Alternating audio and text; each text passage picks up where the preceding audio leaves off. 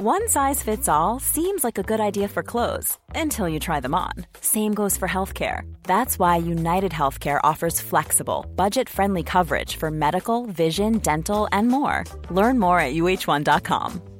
Quality sleep is essential. That's why the Sleep Number Smart Bed is designed for your ever-evolving sleep needs. Need a bed that's firmer or softer on either side? Helps you sleep at a comfortable temperature? Sleep Number Smart Beds let you individualize your comfort, so you sleep better together. J.D. Power ranks Sleep Number number 1 in customer satisfaction with mattresses purchased in-store. And now, save 50% on the Sleep Number Limited Edition Smart Bed for a limited time. For J.D. Power 2023 award information, visit jdpower.com/awards. Only at a Sleep Number store or sleepnumber.com.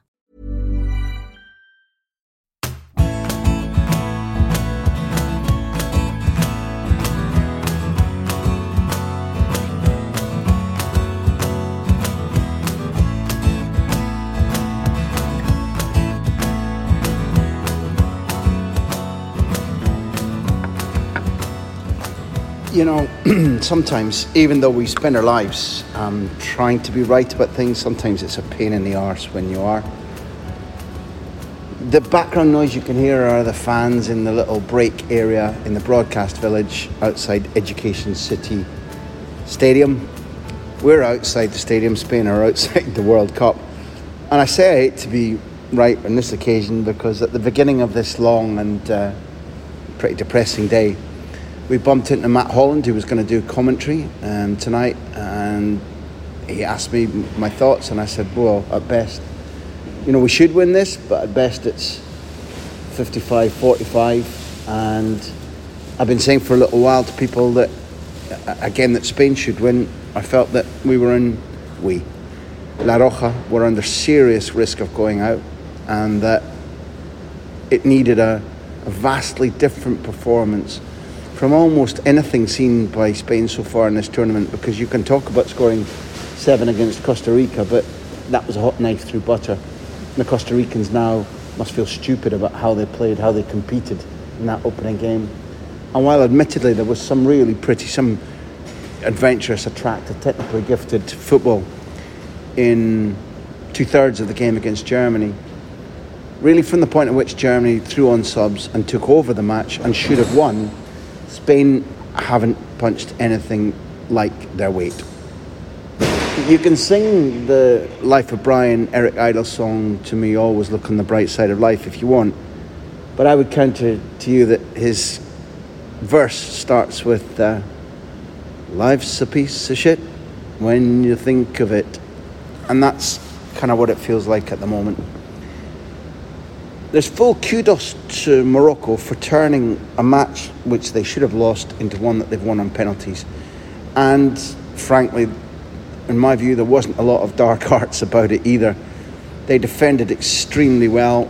I think 3 of the players I mentioned yesterday who could fit into the Spain team, Amrabat, Ashraf to a lesser extent, but most certainly Bono, excelled tonight. Amrabat was fantastic.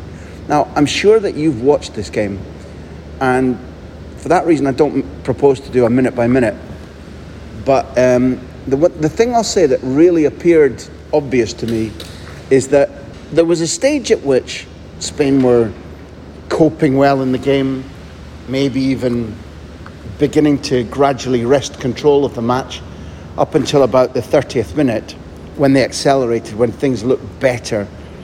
And I fully understand why Laporte and Rodri were paired at centre-half. And really, if there was a candidate for Spain for man of the match in my book, it was Rodri. Rodri was strong, very good in the air, calm on the chase if he was turned. If there had been 4 or 5 more Rodri-style performances tonight, Spain would have won and they'd be through to the quarterfinals. But it struck me throughout the match, I was concentrating very much on the action and from a bird's eye view. But as I went down to be prepared for what was the tunnel action afterwards, where we've got interviews to do, my message rang, and it was Gustavo Poyet. We've been talking over the last couple of days, Gus and I, about what we expected from Spain, what we might do, how Vinicius has been playing. Gus is somebody who works with La Liga Television an awful lot, and he was reminding me that a couple of seasons ago he thought, when I was going, Vinicius is going to be absolutely fantastic, there's very little to correct in him, and have faith. He admitted to me the other day that he was thinking, not sure about that, and now he agrees, which was generous of him. But in the discussion today, he was urging Luis Enrique to get both Morata and Ansu on early, even at half-time. And by the time I saw the message, Morata had come on, but Ansu hadn't. And again, whether the change was Ansu or Sarabia, or indeed both came too late. And Luis Enrique, in the press conference here in the stadium afterwards, said, look, if I've got a big regret, it's that I've been completely unjust with Pablo Sarabia. I haven't played him. He was a fixture in my team before, across the years that I've been in charge of Spain. He comes on and he makes 2 big chances in 2 seconds. I got that one completely wrong. Fair play. But the reason I mentioned Gus is this. I said to him what I felt clear about at half-time was that although it's evident that until En-Nesyri became a threat who either was taken off or was tired, or until Spain were sure that they could cut the supply to him off, or that they wouldn't commit many free kick errors around their own penalty area, then the partnership with Laporte and Rodri were really important, because at the back, Aguero and Nice both are perfectly good at coming forward, both centre-halves for Morocco, and causing danger from set plays. So above all is En-Nesyri. Remember the goal he scored in Russia against Spain, out-jumping Sergio Ramos comprehensively 4 years ago and very nearly putting Spain out of the tournament. Then, what became obvious to me was that there was an option which became easier to use as the game went on, but at halftime would have been ultra daring. Amrabat was the other candidate for man of the match, and Bono gets the sponsors award in the end, and why not? Because of his saves and because of the clarity of thinking and the clarity of technique that he showed in order to make the final score from the penalty shootout. Morocco 3, Spain 0. I'll read that again. Morocco 3, Spain 0. That's James Alexander-Gordon been given a homage. To my mind, there was a really clear way of causing Morocco difficulties. Amrabat was there to win the ball, and then if a teammate wanted to receive the ball, but he was consistently bursting forward. I thought he played with immense power and style and intelligence. So one of the things that was patently available to the Spain coach was to say to Busquets, who largely didn't have a big role in this game. That's no slight on the things that Busquets can still do. And across these series of recordings, we've talked a lot about the way in which Luis Enrique said, look, if we've got an end-to-end game, he's no longer the best pivote in the world. And if we've got a game where we're in charge, he can be. But largely, Morocco were able to squeeze and asphyxiate him out of having the kind of effect that he normally has. And therefore, the idea of putting Rodri, who's hugely younger, whatever it is, 7-8 years younger, immensely athletic, and could have been pushing forward from Pavotti to close Amrabat down in 50-50 duels, out-jumping him in the air, but also pushing the ball forward from centre midfield. Eric Garcia on right centre back. And the reason I mentioned Aguero and Nice and Nesyri is that the more that it appeared that Morocco were settling for extra time and then penalties, the more it was clear that Eric Garcia's skills, which are countered obviously by his slight lack of pace on the turn and his lack of height, those skills on the ball, matched to Laporte, could have been perfectly adequate. Rodri into midfield and Busquets off. I thought that was screamingly obvious as a possibility, and really it wasn't tried. And poor old Sergio Busquets obviously comes into this equation again, because what was the process when the penalty kick takers were chosen? It really seemed to me, to my eye, that it was Busquets who was leading the list. Busquets who was saying who wants one, who's ready, rather than the coach saying it. And ultimately, just like in the last penalty shootout that Spain lost, Busquets didn't convert. So, if this is goodbye to Sergio Busquets from the Spain team, then first of all, thank you. What a pleasure it's been to watch. Never mind the 2 international trophies that he helped anchor Spain to. It's simply been a pleasure watching him, learning from him, dealing with him. Yes, I wrote in the La Roja book that after the game against Switzerland, he snapped at me in the flash zone, and I understand why. He was getting a lot of shit, and undeservedly so, and he just needed to take it out on somebody. Since then, he's been, by turns, polite, articulate, intelligent, friendly, funny sometimes. There's been a documentary team for the company that made the class of 92 and All or Nothing with Sunderland. That same documentary team have been following Sergio Busquets this tournament for a project called Captains. And therefore, I've been with them and with him a lot, seen more of him than usual behind the scenes. And effectively, this has been one of those tournaments where I can't fault him on his good humour, his helpfulness, and his level of professionalism. Whether Luis Enrique's total addiction to Busquets' skills have left Spain in the right place, then I'm not 100% sure.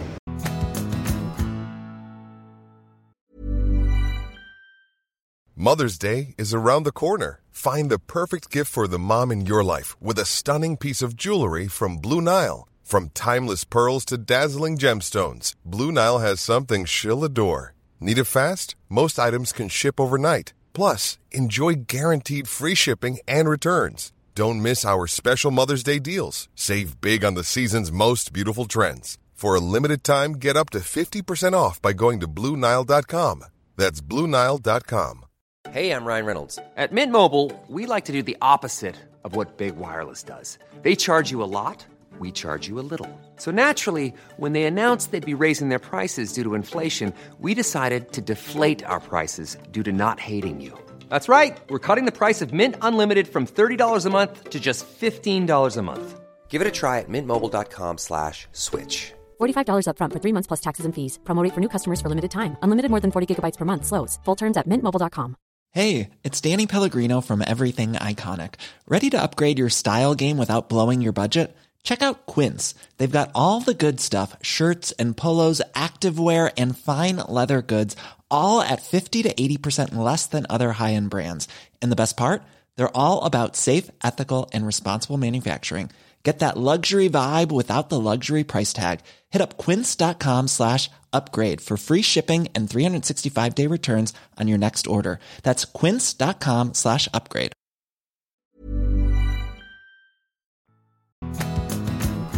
I'll say some other things before saying goodnight. The atmosphere was flipping Vesuvius.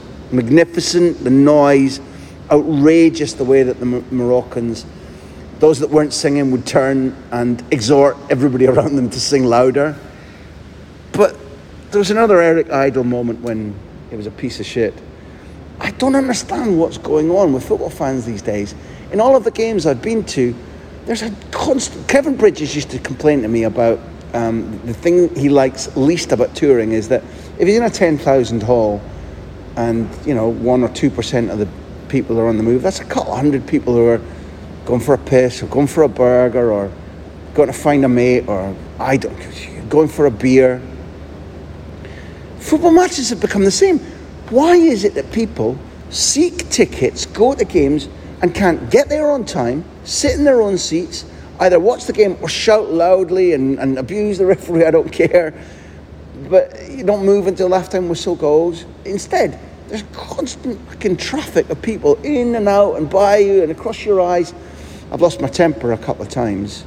But I saw the worst or the maddest today. There were two guys sitting beside me who turned up, one of them in jeans and a Morocco strip, the other one in a fez, a small Tommy Cooper fez, which is, very prevalent traditional garb in North Africa, so fine, and a long green kind of tunic. What do you mean you already know what's coming? At half time, they both changed into Spain gear. You're like, half and half scarves are bad enough, but I bring in a full extra fucking wardrobe to support the other team in the second half. I do not understand. But I do think that one of the things we've seen from Spain this tournament, as the press turns upon the coach and begins to savage him, is that coaches and players who say, well, we've got injuries, that's not an excuse. I think they're talking pish. It is an excuse. So stop saying that. And therefore, I think there is a partial excuse in that the concertina version of the last few seasons, after the pandemic, the way in which each season has been concertinaed and squeezed into less and less space, with players having less and less recovery time, less and less training time, less and less family time and time to assimilate. A tournament last season, the European Championships, followed by the Olympics, followed by a Champions League campaign this season, which was finished a month ago, but would normally finish around about today, the 6th of December. So the Champions League has been played in a month fewer time than normal. Do all the teams have to cope with that? They do. But it's a fact that the more experienced, the more physical, the more athletic players deal with it better than those, for example, a little bit like Sergio Busquets, who doesn't much believe in gym time, Pedri and Gavi, who are not bursting with rippling muscles like Messi and Xavi and Iniesta became, and frankly, anybody who doesn't see my point that Pedri didn't have the tournament we needed from him, then wasn't watching the games properly. He didn't. He wasn't poor. His work rate was extraordinary. His ability to read the game, extraordinary. His pressing, extraordinary. The things he does that are magical, they were largely absent. And while I like and appreciate Luis Enrique very much indeed, and think that across his career he's proven that he's a good coach, that he's a good tactician, I didn't like and didn't understand the inclusion of Llorente at right back. It's not that he didn't play well, but when I interviewed the coach, second coach, Rafa Paul, before the match, I asked why Llorente was involved, and he said, well, listen, he's got these tremendous ability to move into different positions, occupy different spaces, and cause danger. And what that transformed to was not the long-rangey wing-back runs that he does for Atleti, which can really damage an opponent left midfielder or an opponent left back. No. What we saw consistently was a sign from Luis Enrique whereby at first Gavi went to right back and Llorente kind of popped up in Gavi's, well, not even in Gavi's space, but on the right, maybe where Ferran Torres was supposed to be, but inside him.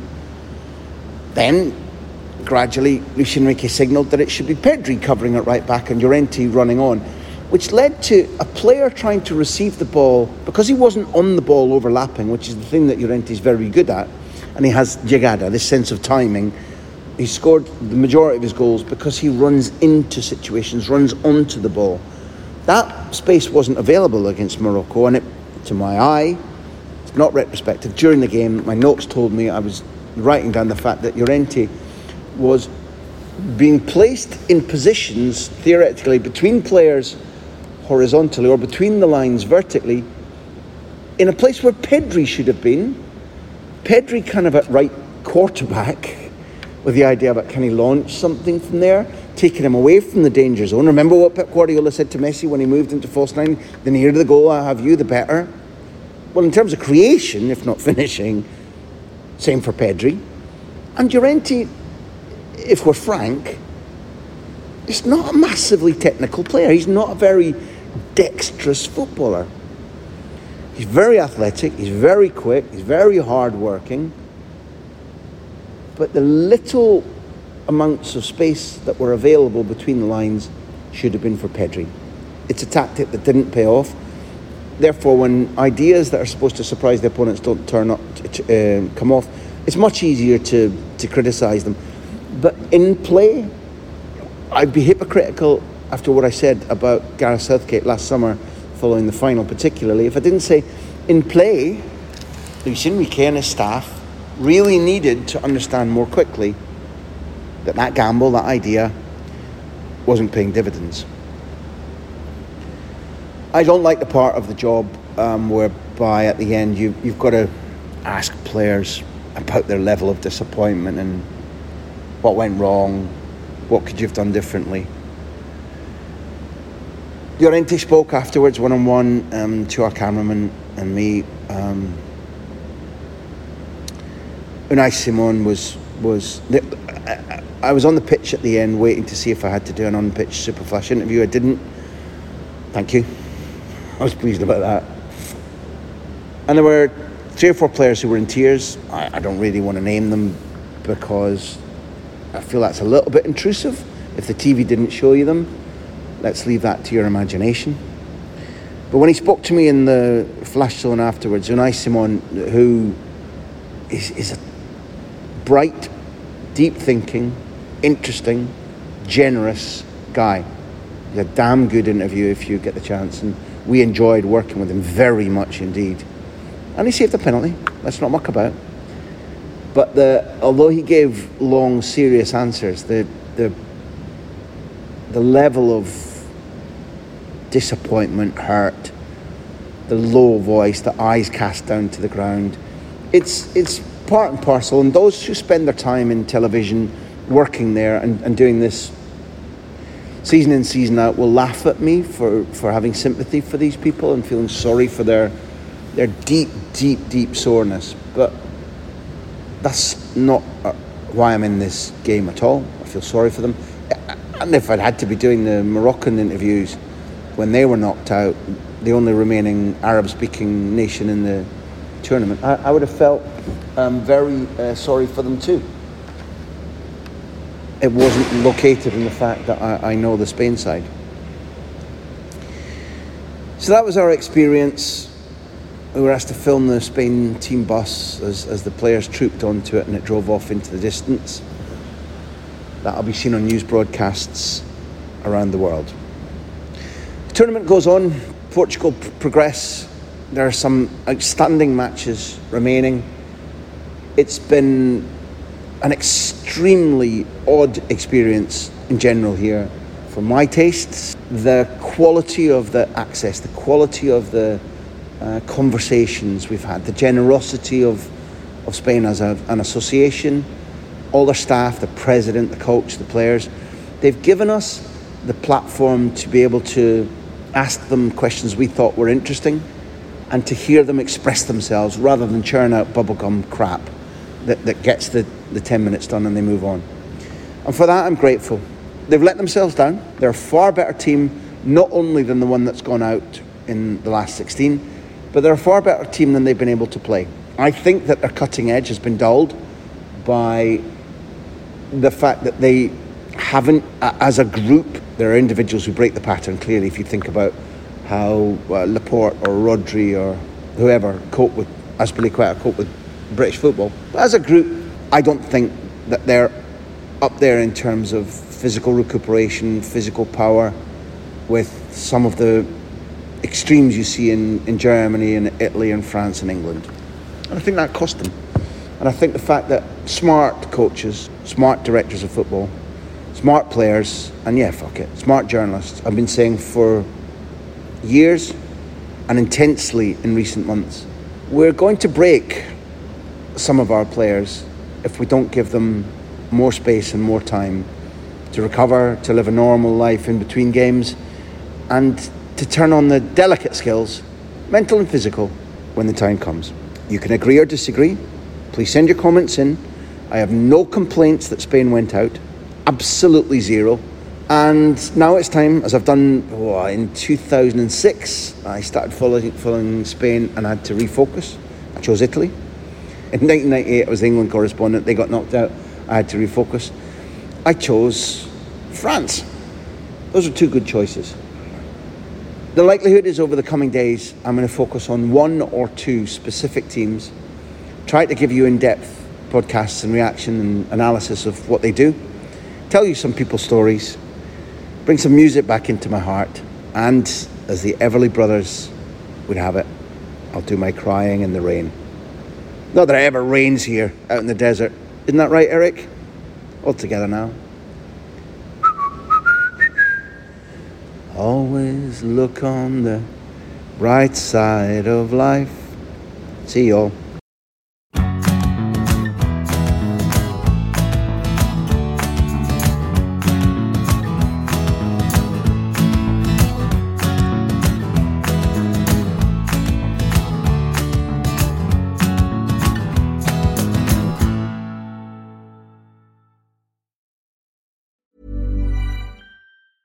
Small details are big surfaces. Tight corners are odd shapes.